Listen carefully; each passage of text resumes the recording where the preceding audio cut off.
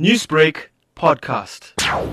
Well, today was quite a quick appearance at the High Court in Johannesburg, and basically the application for a permanent stay of prosecution by former apartheid police officer Joao Rodrigues was dismissed.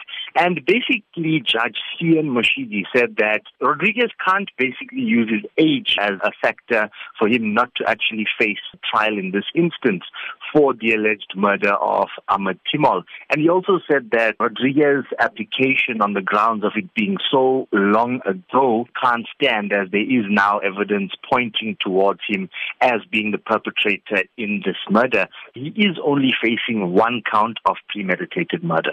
So basically, we will see the case going ahead on the 28th of June, and that will be at the High Court sitting at the Palm Ridge Magistrates Court.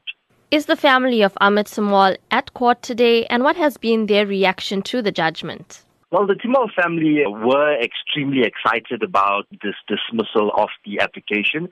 They say that they want Joao Rodrigues to actually stand accountable for their uncle's death, and they are extremely eagerly awaiting the case that is going to be starting on the 28th of June. And they say when it does go to trial, it's going to be really interesting to find out the exact sequence of events that occurred back then in 1971. However, Joao Rodrigues was not in court today, and we really don't know exactly at this stage how he is feeling about his application being dismissed. So what can we expect next? Well, basically what will happen on the 28th of June at the Palm Ridge Magistrates Court, where the High Court will be sitting, is a way forward will be made in terms of what trial dates are going to be set, when exactly the trial is going to be set, if all the necessary evidence is before the court already, and so on.